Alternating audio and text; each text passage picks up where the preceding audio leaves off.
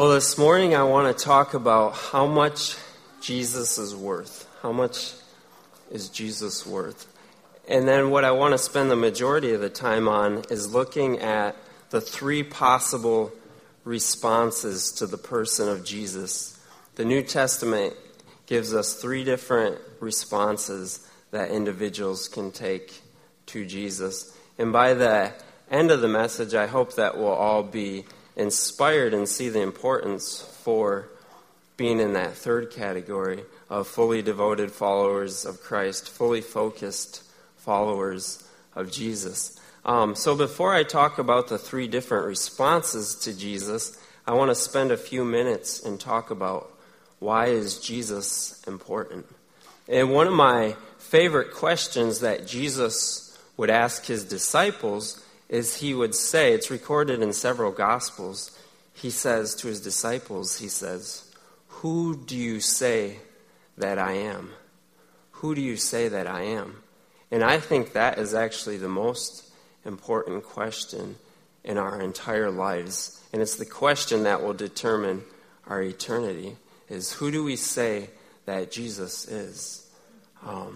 And he first asked his disciples, who do other people say that I am? And then he said, but who do you say that I am? And so if you went on the street, if you just went to the mall and asked people, who do you think Jesus was? You'd get a lot of different answers. One of the common ones I hear is Jesus was a good teacher. Jesus was a good teacher. And that's true, but that's only part of who Jesus was. It's like saying that someone who's a husband and father and has all these different roles, that they just take out the trash or they just are a parent. It's one of their roles, but it's much bigger. So there's a lot I could say about why Jesus is important, but what I want to do is just look at John 14:6 and look at three reasons that Jesus himself gives why he is important. John 14:6. It's worth memorizing if you don't know it. In John 14:6, it's the last week before he's going to die on the cross, and he says, "I am the way, the truth, and the life." Jesus has 7 I am statements in the Gospel of John. 7 I am statements because he wants to make sure that all people understand who he is. Because once you understand who Jesus is, things change, and you're willing to lay down your life for him. All of Jesus' 12 disciples, except for one. Once Judas Iscariot died, Matthias replaced him. And so church history tells us that 11 of those 12 disciples laid down their lives for Jesus and were killed. And the other one, John, who I think God kept alive so he could write the Gospel of John in Revelation and other books, John is the one who lived, but he suffered in his older age. He was on Patmos, which that's like going to Alcatraz when you'd rather be relaxing in retirement. So all of his disciples suffered for him because they believed who he was. And so in John we get 7 awesome and powerful statements about who Jesus was. So I just want to look at John 14:6. So let's look at 3 things Jesus says about himself that will help us get a picture of why Jesus is just not an ordinary man or an ordinary religious teacher. Jesus first says, "I am the way. I am the way." What does that mean? What does that mean? The New Testament was written in Greek, and that word that Jesus uses, that John has, is "I am the hodos," and it means road. I actually have a friend who grew up in the military, and he was stationed in Thessalonica with his dad and family, and I said, "Hodos means road." I said, "So when you were driving around Thessalonica, did they have signs that said Hodos?" And he goes, "Yeah, that's what we called roads." So I think what Jesus means is I'm the road back to the Father. In Genesis 3, man sinned, and he lost his greatest privilege. Our greatest privilege is to know God intimately and be known by God. Augustine said, "You have formed our hearts for yourself, and our hearts are restless until they find their rest in thee." So I think that's where a lot of addictions and different things we see in our society come from, is that our hearts are made to know God, but they're longing for that, but we turn to other things. So Jesus says, I'm the way back to that intimate relationship with God the Father that Adam and Eve lost in the Garden of Eden. It says in Genesis 3, one of the saddest verses, that after Adam and Eve sinned, it said, God drove them away from the presence of the Lord. But Jesus is the way back into the presence of the Lord, the Holy of Holies. So he says, I am the way. Then he says, I am the truth. I am the truth. That's one of the things I love about Jesus. If I want to know what's true or want to know how to live my life, all I have to do is read Matthew, Mark, Luke, and John. So he's saying, I am the truth. In John 8:12, he said, I am the light of the world. Whoever follows me will not walk in darkness, but will have the light of life. So if we turn on the TV, we see all different worldviews, or go to the self-help section at the bookstore, or watch Dr. Phil. We get all these different worldviews about how we're supposed to live our life. You name the issue, you'll have someone telling you what they think the right way to respond to it is, or the right way to live. But all we have to do is go to Jesus, and he's the light of the world. All we have to do is follow him, and we can't go wrong in life. And then finally he says, I am the life. So he says, I am the way. So he's the way back to the Father. He's the truth. In a very confusing world, our culture is very confused.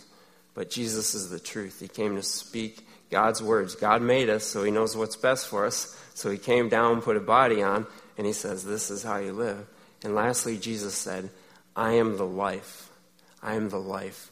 He says this repeatedly throughout John. And I love that statement. He's saying, I am the life. Just touch me.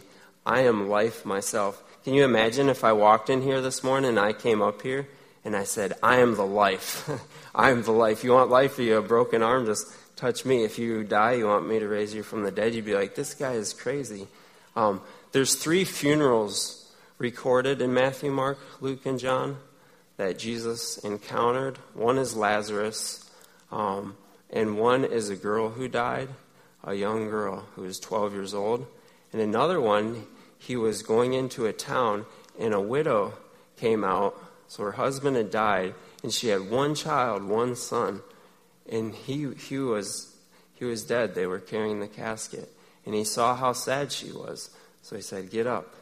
And he raised him from the dead. He raised all 3. He raised Lazarus, the 12-year-old girl, and the widow of Nain's son. So we don't have a recorded funeral that Jesus went to where he didn't raise the person from the dead. People who Jesus encountered, they got life. You've heard of serial killers. Jesus was a serial healer. Everywhere he went, he brought healing. And so what Jesus is Jesus is God incarnate, coming down, bringing heaven to earth. Bringing heaven to earth. So the reason we see chaos in our culture and in our world is because we're not doing things God's way. Jesus came to call us back. Jesus came to bring racial reconciliation, interpersonal healing, family reconciliation. And he came to create disciples who would follow God and establish churches, and then we would live out heaven on earth. That's what the church is supposed to be. The church is supposed to be heaven on earth. So we're a foretaste of what heaven's going to look like. To see what heaven's like, all people should have to do is look at Christians, say, how are they treating each other? How are they living? Wow, they're following the truth. They must have some truth. They must know something that I don't know, because their families, even though we're not perfect, and their church, even though churches aren't perfect, they're doing something different. They have a life, and they have a joy that I don't see in other people around me. So Jesus came to bring heaven to earth and teach us how to live and give us a foretaste of the future. Jesus healed people of physical maladies. He is constantly healing blind people, crippled people, lame people, lepers. So Jesus brought physical healing. He brought physical healing. He brought emotional healing to people. He raised people from the dead. And then he taught people how to live who were confused. So every single need that we have as a human being, Jesus came to meet that need and to fix what was broken. He came to reverse the curse. The curse we see in Genesis 3, everything that's broken, Jesus came to reverse it and make it right. So what I want to do now is look at 3 responses to this amazing Jesus who's God. Jesus came down. He's God. He's like, I'm bringing heaven. I'm bringing healing. I'm undoing death. I'm undoing all this brokenness in the world. And you can come follow me and get a taste of heaven right now. And when you die, you can come and be with me in my Father's house forever. So that's an amazing invitation. There it says in Revelation 21 that he'll wipe every tear from our eyes. So now all that's left is how are we going to respond to Jesus? Who do we say that he is? And then if we know who he is, are we willing to follow him? So what I want to do is look at 3 responses to Jesus. The first response is non-discipleship. Non-discipleship. So it's seeing Jesus and deciding not to follow him. It says the rich young ruler came to Jesus and he said, Lord, actually says he kneels down, so he respected Jesus. He said, good teacher, what must I do to inherit eternal life? What must I do to inherit eternal life?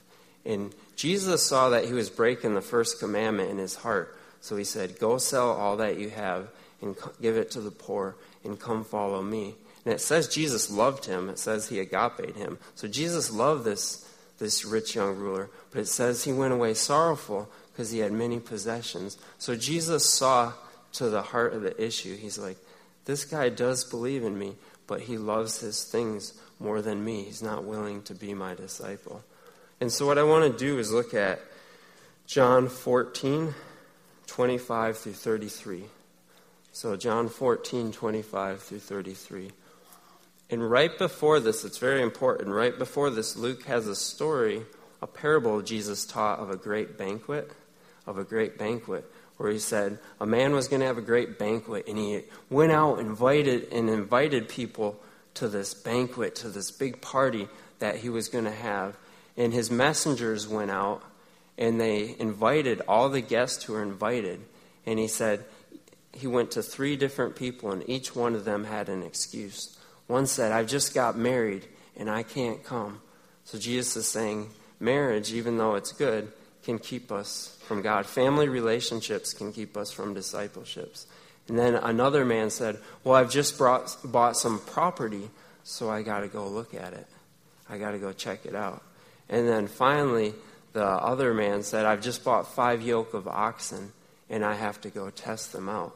So you could say now, like, I just got married, I bought a new house, or I bought a new vehicle. I got to go work on it this weekend. I don't really have time to follow Jesus. I'm sure he's a good teacher. So none of these things are bad, but these things are all things that can compete for being God of our heart. And Jesus said, you shall have no other gods before me.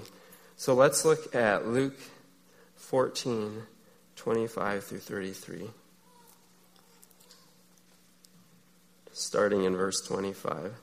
Now great crowds accompanied him, that's Jesus.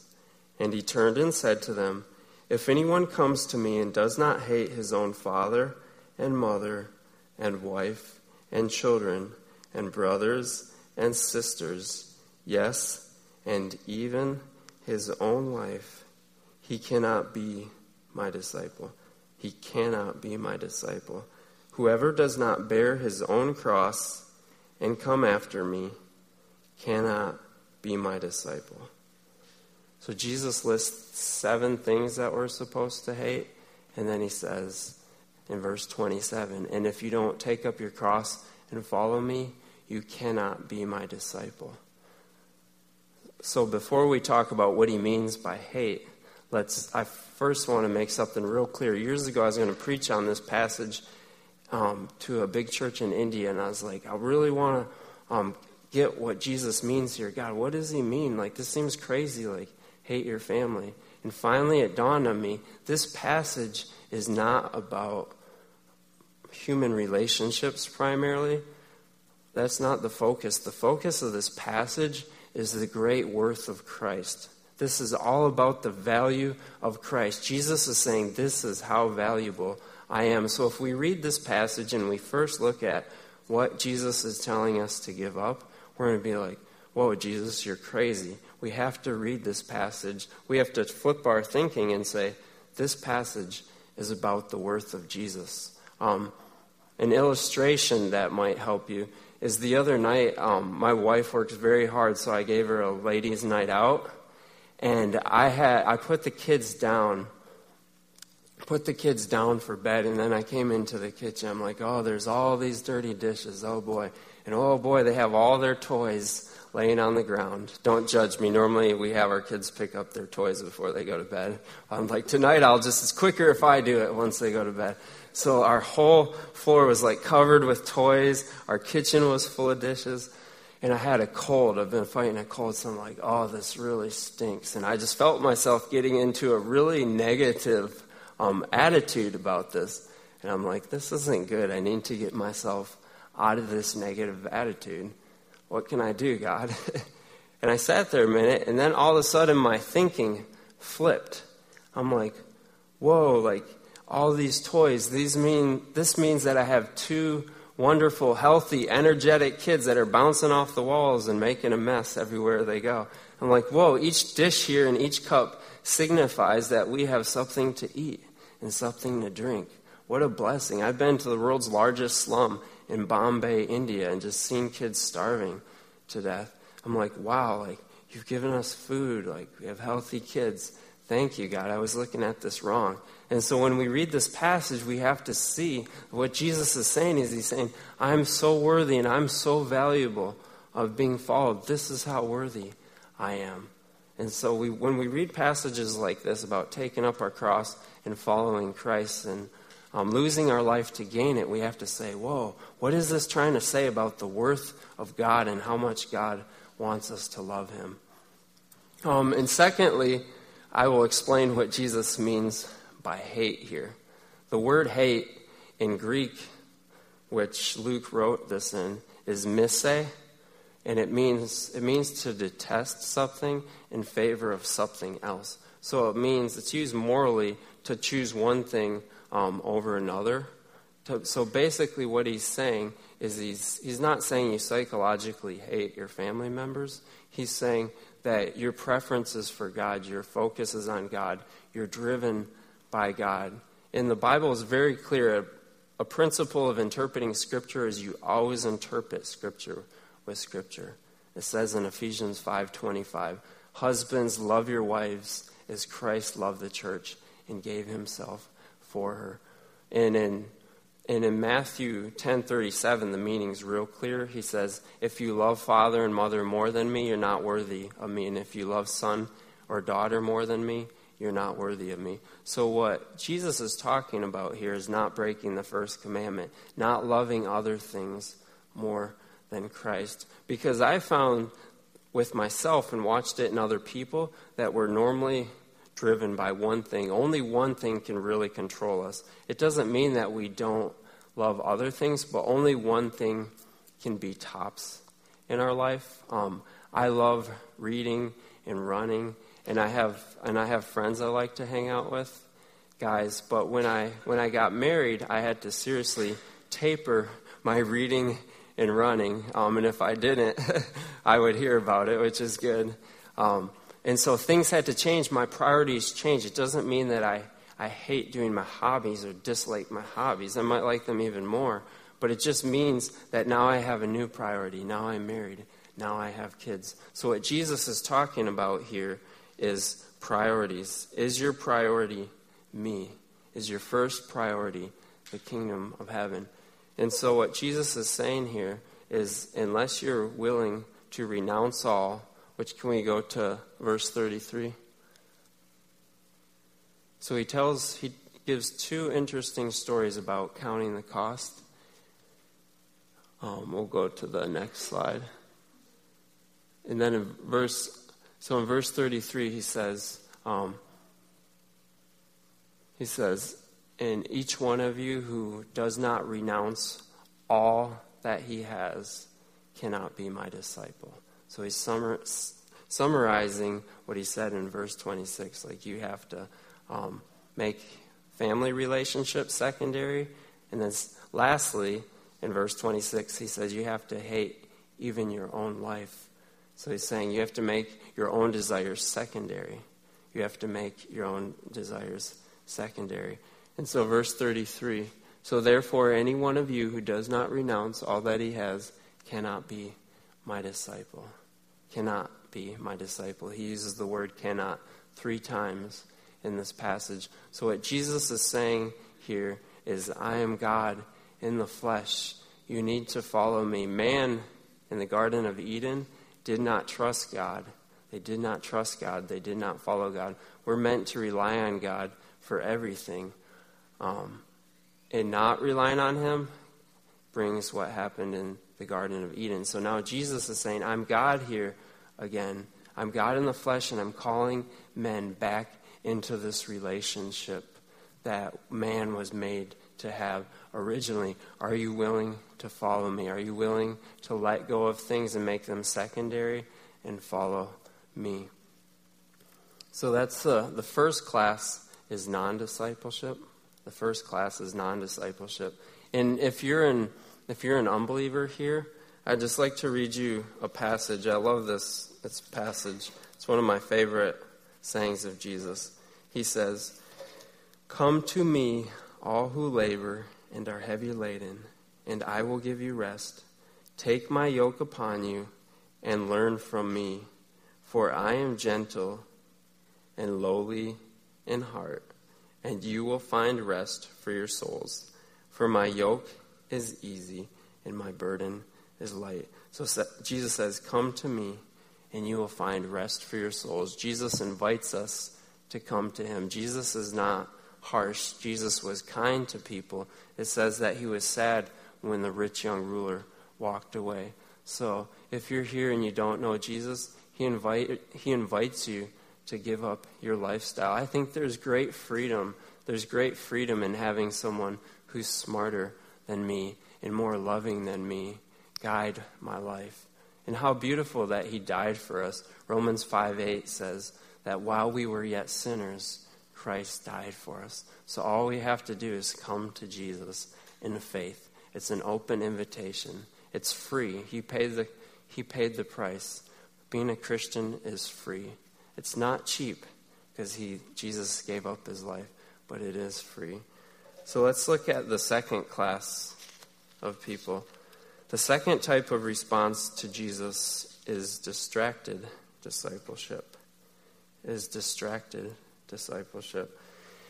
And you can pull up Luke 10:38 through 42.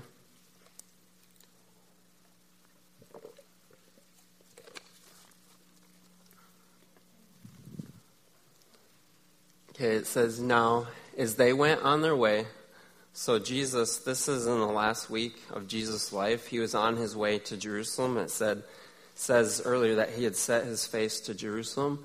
So Jesus is going with his 12 disciples. So there's a band of 13 of them moving toward Jerusalem.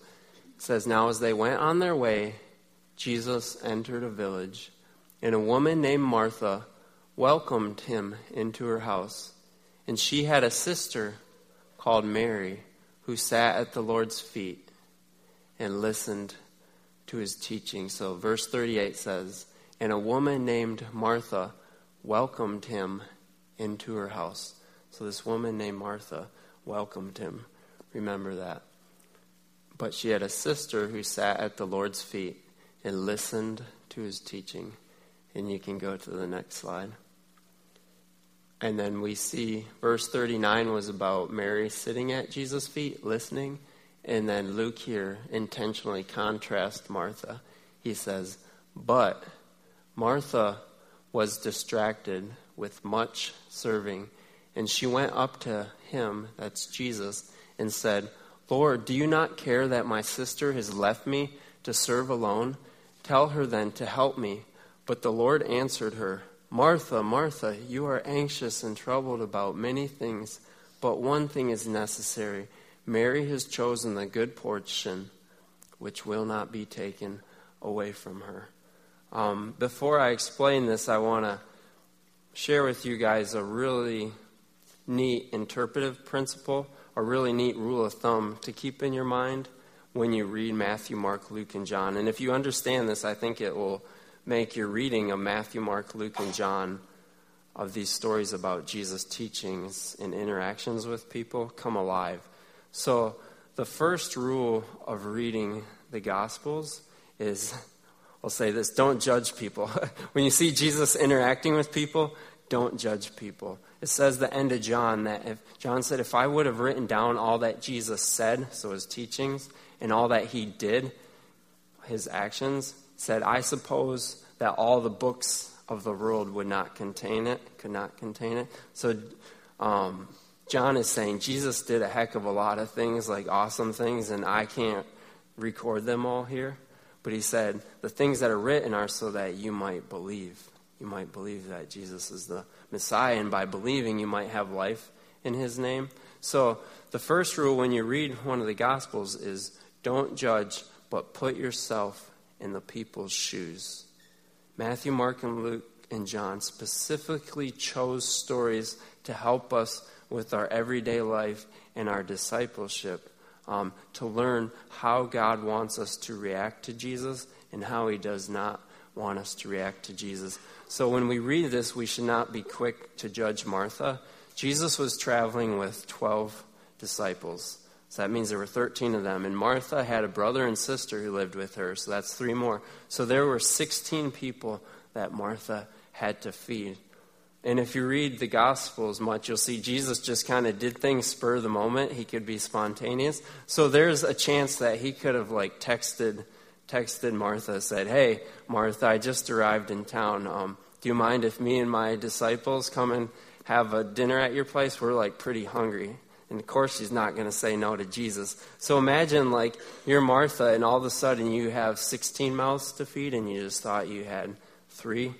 I think that would put some pressure on. And it's very clear in other passages that Martha loved Jesus. So she was a disciple of Jesus. So we shouldn't be quick to judge Martha. There's a reason Luke included this story. He wants us to learn a life lesson, and he wants us to learn what Jesus prioritizes here. So let's look at verse 40. But Martha was distracted with much serving. She was distracted. So the Greek word that we translate distracted, the Greek word that Luke used, it literally means to be pulled away from. It literally means to be pulled away from. So the implication is that Mary wished to hear Jesus, but she was prevented from doing so by the pressure of hospitality. So Martha loved Jesus, but she felt pressured and she could not sit still. There was work that needed to be done. And then Jesus says in verse 41, Martha, Martha, which he's actually, I've read that using her name twice is actually, he was talking to her tenderly. He wasn't lambasting her. He said, Martha, Martha, you are anxious and troubled about many things, but one thing is necessary.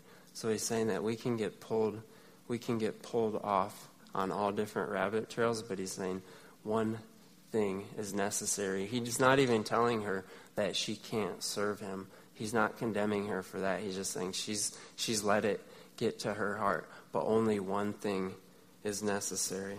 I want to read you what this New Testament scholar Norval Geldenhaus says about verse 41 and 42. I really thought that he hits all the key issues here in a way that's pretty concise.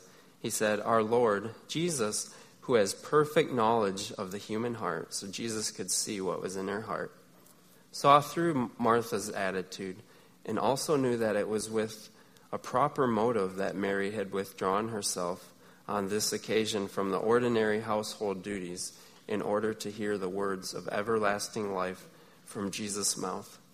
So the Lord, although Martha's request that Mary should help her was apparently reasonable, addresses her seriously, but at the same time sympathetically, with the repetition of her name. He points out to her that she is inwardly anxious and overzealous and outwardly restless amid all her preparations for entertaining him. But the most important task of all is not to try and serve Jesus by this kind of action, but through the spiritual exercise of fellowship as practiced by Mary. Material things and honoring of him through outward means are evanescent matters. I think that just means transitory or temporary. But the soul's communion with the Lord can never be removed, not even by death.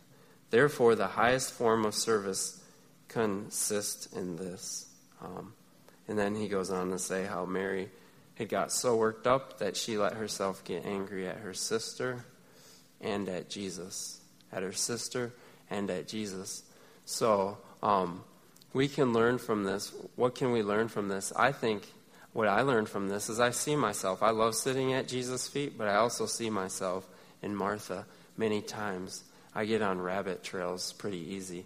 The other day I was hiking on these trails they were using for horseback riding, and they just kept changing, and there were all these forks. So pretty soon I'm like, oh boy, I better start putting a stick down or a mark in the dirt, or I'm not going to know how to get back to where I parked my car. And I think that's what it's like a lot of times when we sit down.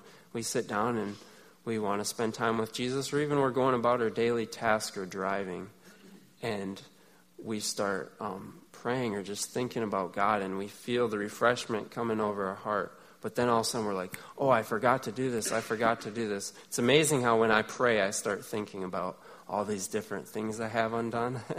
And so what we need to do is realize that our daily activities can easily pull us away from Jesus. Or we can put too much effort and get too stressed out about things and be too extensive about things that we could simplify in order to have more time with Jesus.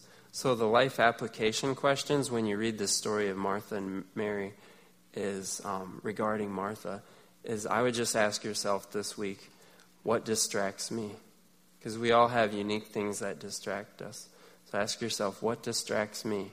And then number 2, what can I do about it? If we're not proactive about something, it's never going to change. If we know something but we don't do anything about it, we'll keep living life the way that we have. And Jesus said if you believe in him, fountains of living water will flow out of your heart. He said that in Matthew 7:37 and 8. So a good test for me, if I am putting too much focus on something or going about it wrong, is I stop and say, God, am I at peace? And if I'm not at peace, something's wrong. So I'll say, God, show me why I'm anxious about this.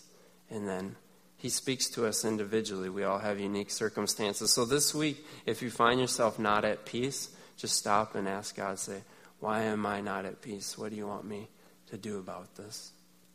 And thirdly, let's look at the third type of response to Jesus.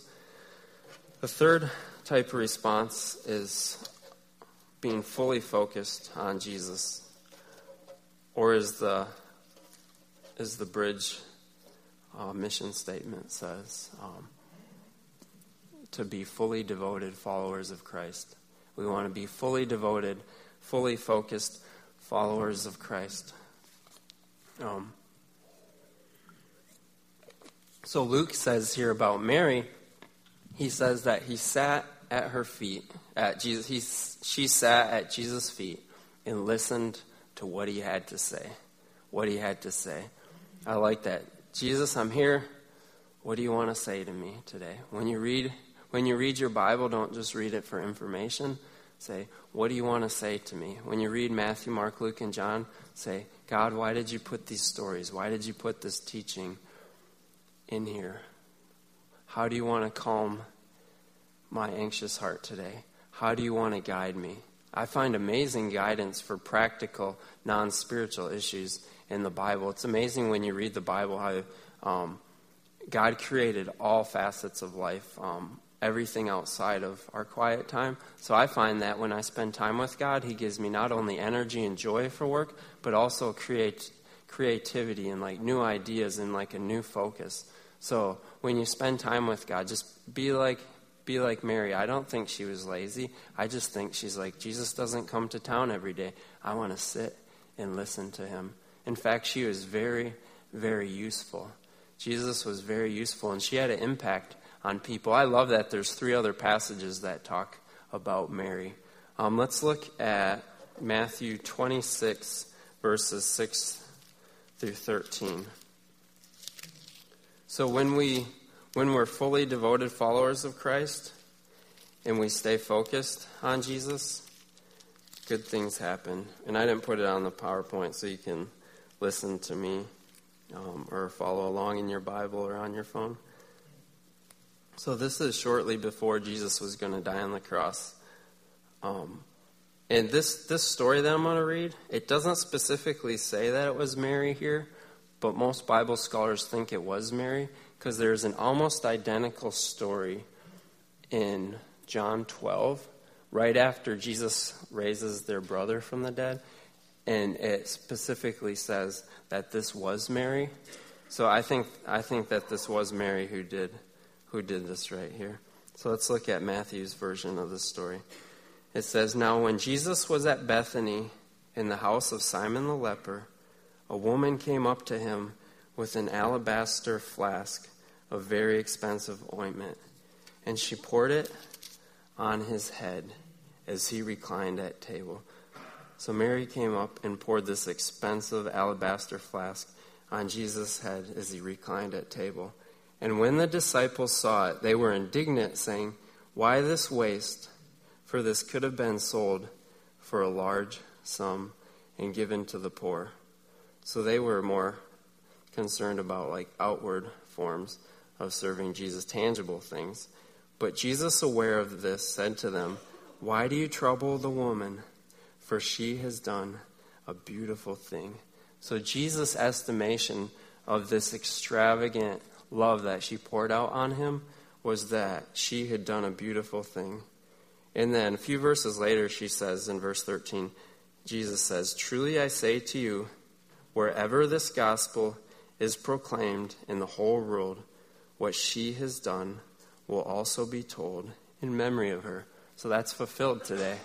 I just told you guys this story in remembrance of what Mary did. So this is fulfilled here. So Mary extravagantly loved Jesus, and this would have had an impact on the people in the house, and it has an impact on us today. So it wasn't wasted. People saw how valuable Jesus is. Jesus was of great worth to Mary. And what's really sad, read this.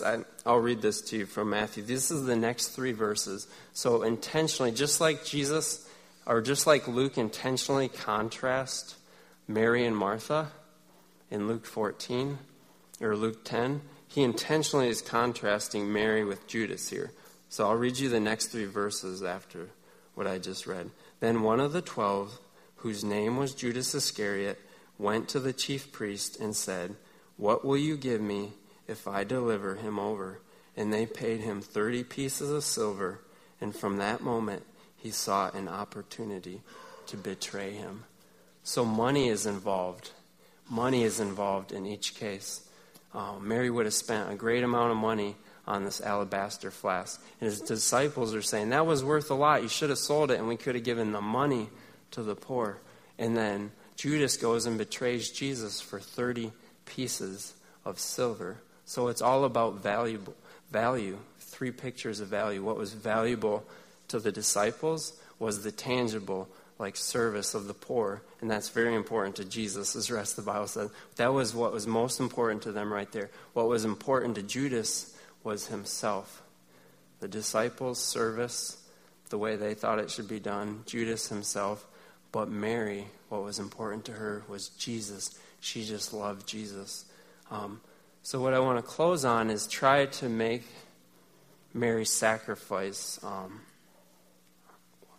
the way she valued Jesus. She thought Jesus was worth an amazing amount. There was no sacrifice too great for Mary to make for Jesus. So what I want to try to do is make this story of her doing that come alive in modern day terms. So Joshua Harris is an author and a pastor who I really like from the East Coast. And he told a story recently. He went to visit a friend in North Carolina, and his friend brought him to this big, famous elite, high-quality steakhouse. And so they went to the steakhouse to eat. And he goes, hey, I got to introduce you to the owner. She just became a Christian. So he starts talking to the owner, and she's like, I want to give you a tour of the steakhouse. So she brings him in the kitchen and says, this is where we make the meat. This is where we make our awesome steaks.